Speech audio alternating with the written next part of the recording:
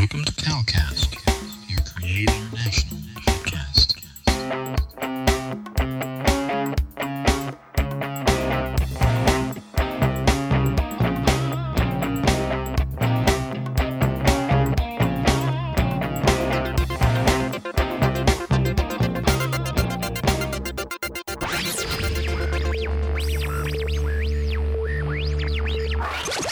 God Network News,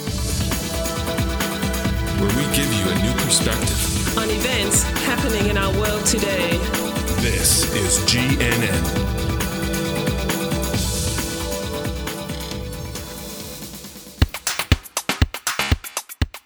This is God Network News, episode 148.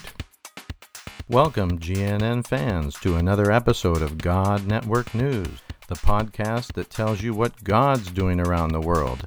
Not what CNN tells you, but what GNN tells you is going on in the world.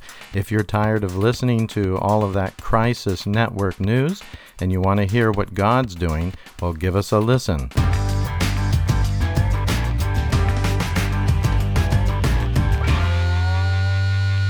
Greetings, God Network News fans, to another great series that we'll be doing on movements. For these next few weeks, we've got some exciting podcasts that have been recorded by some colleagues of ours, all on the topics of movements, what makes movement leaders, what makes a movement, all kinds of exciting things. We're going to be focusing a lot on what God's doing in this season of missions, which is movements of peoples, whole people groups to Christ. There's amazing things happening, miracles everywhere. One of our organizations that we are partnering with, 2414, is already monitoring 1,360 movements, and each of these movements have over 56,000 new believers among them, and these are just amongst unreached people groups. So God is up to something really fantastic, and we're going to be looking into this in the next few weeks of our podcasts of God Network News. Portions of our podcasts will be made up of rebroadcasted podcast interviews from a friend of ours named Steve Addison. Steve Addison is a great podcaster and very passionate about movements of peoples to Christ. And Steve has his own podcast, very successful podcast, with over 226 podcast episodes. And the name of his podcast is On the Road to No Place Left. And we highly recommend that you subscribe to his podcast because he has an overwhelming library of exciting topics related to movements. And if you want to learn more about movements, this is the place to find the information. And he has lots of training and tools and other resources that will really make your investigation of this topic successful. So we really want to thank Steve Addison and his partners there at movements.net/podcast. That's how you can find it, at movements.net/podcast, for all of the resources that he has given us for these next few podcasts. Thank you very much, Steve. So let's get right into the interview with a good friend of ours, David Garrison.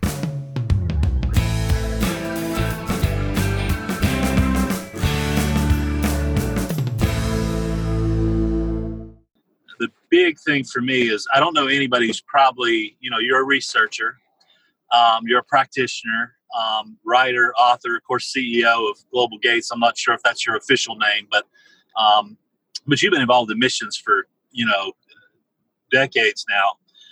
I want to say centuries, but we won't do that, but decades now. But I can't think of anybody who's probably interviewed more movement leaders than yourself.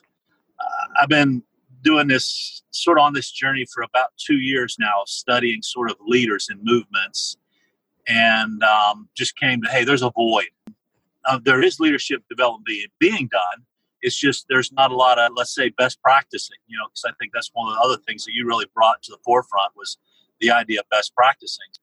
And if there was ever a place we could partner, learn together from one another, would be leadership development. And it's probably the most common ground we have, and probably one of the most important things if we want to see movements multiply movements. What's some of the characteristics you've recognized, head, heart, hands? But then I'd sort of like to go maximum versus minimum. And the reason I say minimum is, what's the minimum that has to be there to start? I remember Kevin Greason's famous statement, they're looking at these guys down there somewhere in South Asia, he said, I'm looking around these movement leaders, and he said they're smoking and they're taking smoke breaks. Well, that's a pretty normal thing in the Middle East. But we remember movement leaders are birthed out of hell, not heaven, and I think that was Kevin's sort of quote there. So the minimum, what's got to be there to find them. But then we got to figure out, how do we develop them? Right. I really appreciate you doing this, because I feel like this is going to be really, really helpful for folks. Oh, it's my pleasure, and always happy to pass on. When you're old, that's all you can do is pass on the things you've seen over the years. And 12 characteristics came to my mind. I started just jotting down over the years people I've known who have led movements among unreached people groups that have led to multiplying disciples.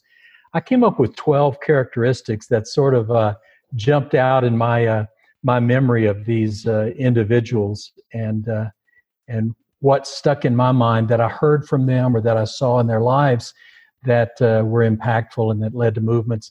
So if I can, I'm going to go through a dozen of these. I'll keep them kind of brief, but 12 characteristics that came to mind. The first one is that they had a magnificent obsession.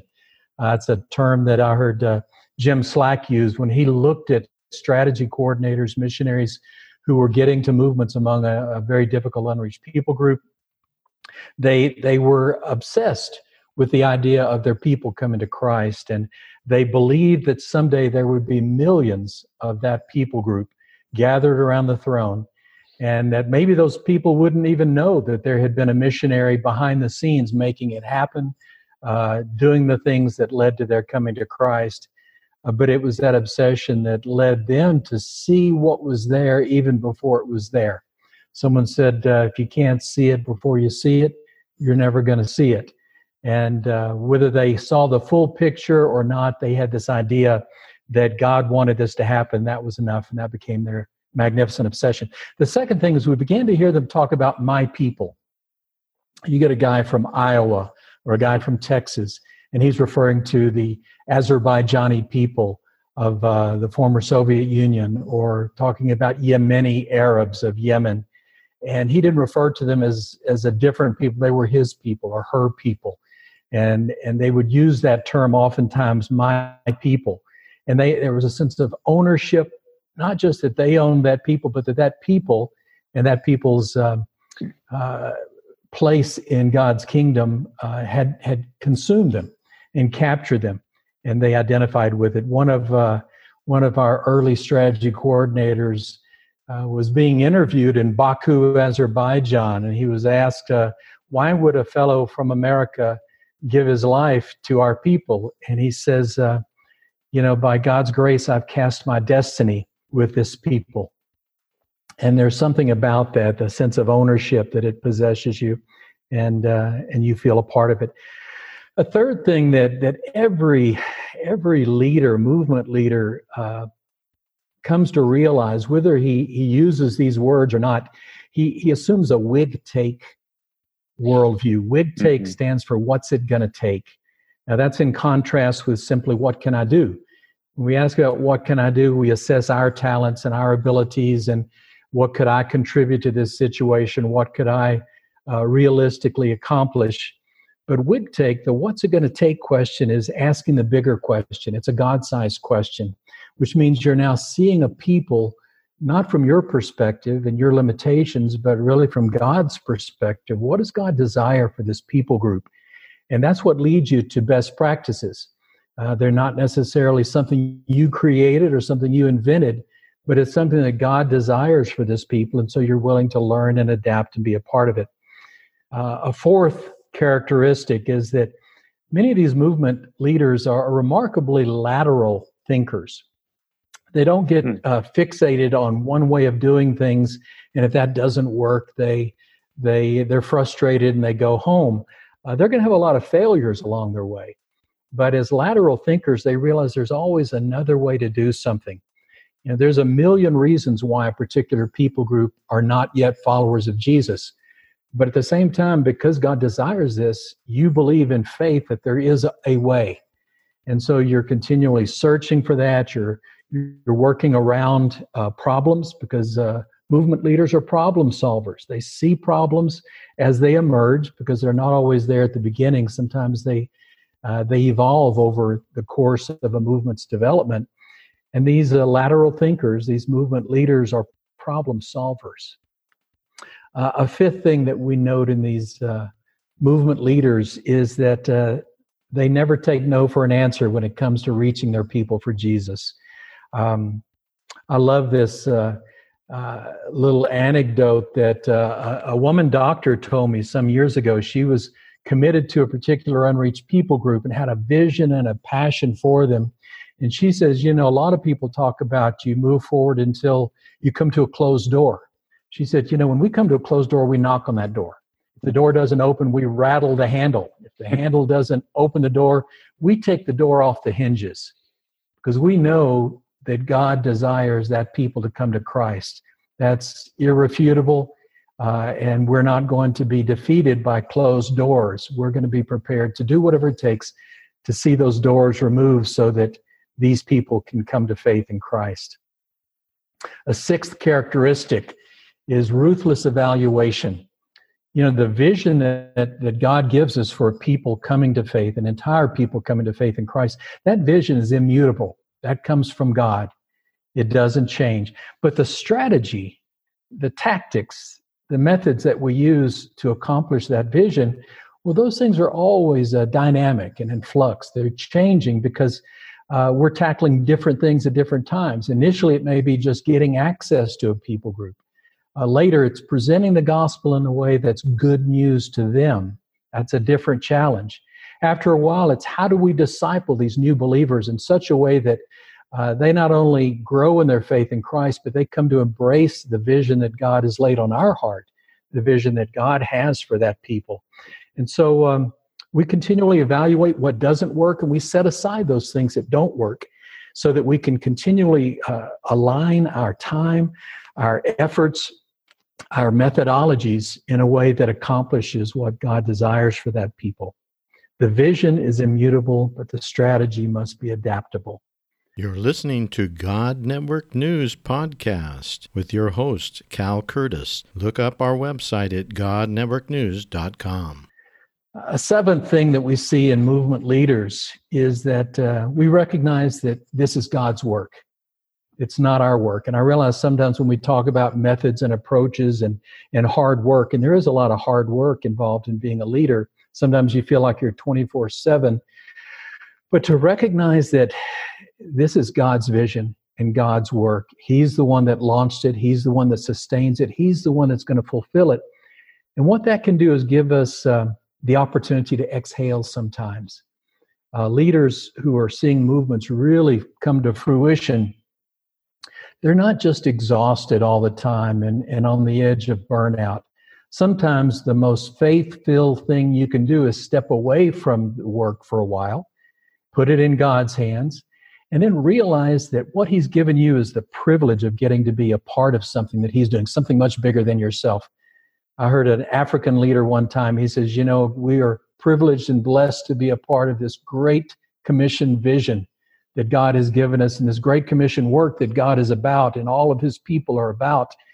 He said it's sort of like the ant, a little ant who crawled up to the edge of a mighty river, and he wanted to cross the river, and he thought, how could I possibly do this? And he saw an elephant was about to cross the river, and he scrambled over and climbed up on the toenail, then up onto the foot, and then up the leg of the elephant. Finally, reaching the back of the elephant, he climbed on top as the elephant stepped into the river and began to wade into the water, and then paddle into the deep water, and finally emerge on the other side.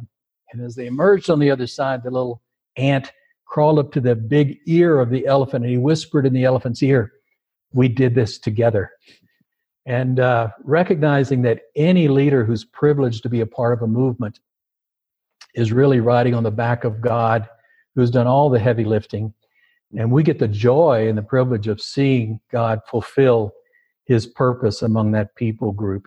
So there's a humility that goes with that. There's a gratitude that goes with that. And there's a joy that goes with being a movement leader. An eighth characteristic is that movement leaders recognize with great confidence that we know how the story ends.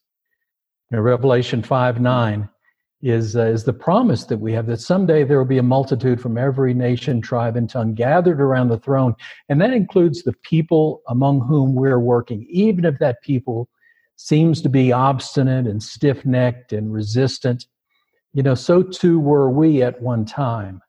All of us are set against God by nature. We're fallen, we're flawed, and that includes the people that we're trying to reach. And oftentimes, those people who are the snarliest, the meanest, the most resistant become the most passionate advocates of Jesus Christ. And so knowing how the story ends gives us grace and confidence and trust that if we keep moving forward, we will eventually come out where God desires us to come out.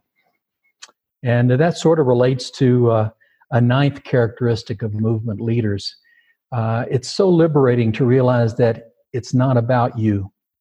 It's not about you. It's not about your weaknesses, your limitations, what you can do, what you can't do, where you failed, where you're having to be remade, where you stumble and fall. It's about God's glory in your own life. And by God's glory, I'm referring not to some mystical, magical something. God revealed his glory to us in the person of Jesus Christ.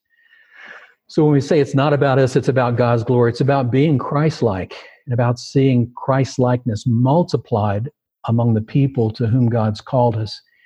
And if we can remember that we're not pointing to ourselves or our abilities, we're continually pointing to that ideal of Christ, and Christ in us is the only hope of God's glory. A 10th characteristic that movement leaders recognize is that God can hit straight with a crooked stick. Now that's nice to know. That's an old Arkansas expression, but I see it in movements all over the world. Like Jeff pointed out, these movement leaders, they don't drop down out of heaven. They rise up out of hell. And when they come up out of hell, they're messy. Sometimes we've worked with Muslim movement leaders who, before they became followers of Jesus, they already had 1 or 2 or 3 wives. And when they came into the kingdom, they carried this baggage from a previous life, and they had to submit it to the lordship of Jesus Christ. But knowing that God uses flawed people, not these saints who never seem to quite touch the ground, but people who have doubts, questions, fears, they have tempers that they wrestle with. And it also, recognizing that God can hit straight with a crooked stick, reminds us to look outside of the usual places for God's glory to be revealed and for his resources to be made available. I remember one of our first strategy coordinators, missionaries who went into work in Turkmenistan. Turkmenistan is one of the toughest places in the world, north of Iran. At the time, it was still a part of the former Soviet Union. And when he went in, he began just looking to see where God was at work, because he wanted to join God rather than try to do something on his own. And he went to one of the big mosques there in the capital city. He met with the imam, and he told him, he said, "We want to see God's glory multiplied across Turkmenistan." And that mosque leader said, "If you come into our country, we will pray for you, and we will help you to get established in this country."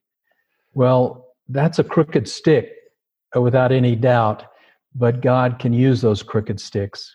When we were in, my wife and I and our young family were in Tunisia, we wanted to bring in a delegation of Baptist educators who were going to help us create some educational exchange programs so we could bring lots of Christian witness into colleges and universities across Tunisia.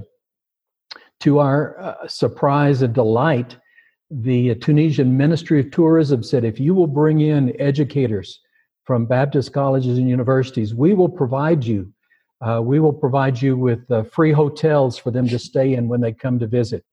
We will pay for all the expenses for their various visits around the country. In fact, we've got an air-conditioned bus where they can all ride from city to city, and we will pay for the bus and pay for a driver." Well, if I had thought in advance that God was going to use the Ministry of Tourism in a secular/Muslim country to provide access for the gospel in that country, I would have never could have imagined that. But God can hit straight with a crooked stick, and we need to remember that.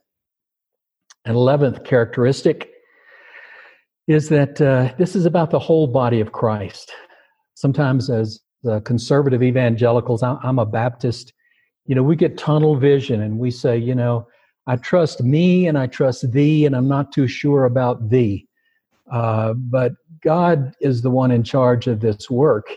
And when we realize that the body of Christ really is vast, there's nearly 750 million Christians that we can draw upon in the world today that call Jesus Christ their Savior and Lord. Now, not all of them are involved in the Great Commission, but when we recognize that this is the whole body of Christ that's been called into the Great Commission, then we can be a part of that, and we can tap into resources that we never imagined possible. And when we do that, along the way, we discover these God-anointed super spreaders. Sometimes we think if I don't do it, it's not going to happen. But in fact, it may be someone that we train or disciple, someone who's in one of our T for T classes or one of our No Place Left initiatives, who seems like, boy, this person just doesn't have the ability to do much, but God sees their heart, and that person becomes an anointed super spreader of the gospel.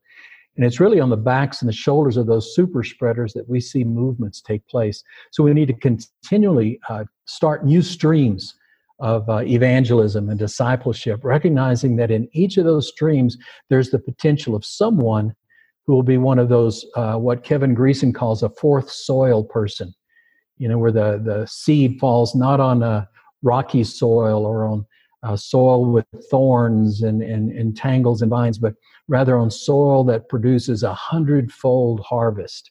So keep looking for those super spreaders that are scattered out across the body of Christ. And finally, someone has said this, it may sound like a cliche, but God never places an order that he doesn't pay for. And we're not out on this Great Commission venture, this No Place Left incredible dream as a sort of a fool's errand. We're about this because God is about this. And we're simply joining where God is at work, recognizing that he's going to accomplish what he commanded us to do in the Great Commission. The real question is simply, will we get the privilege and the joy of being a part of it?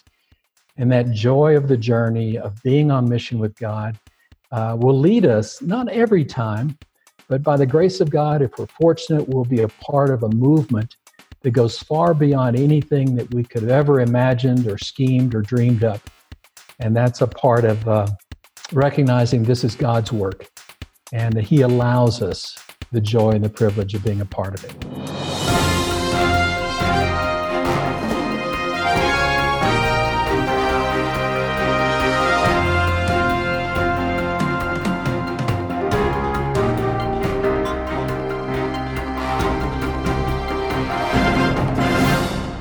If you enjoyed this episode, please consider donating to help us continue to bring exciting stories fresh from the field. Visit our website at godnetworknews.com and select the PayPal link on the right side of the page, or consider becoming a Patreon partner to receive access to more valuable materials exclusive to our members.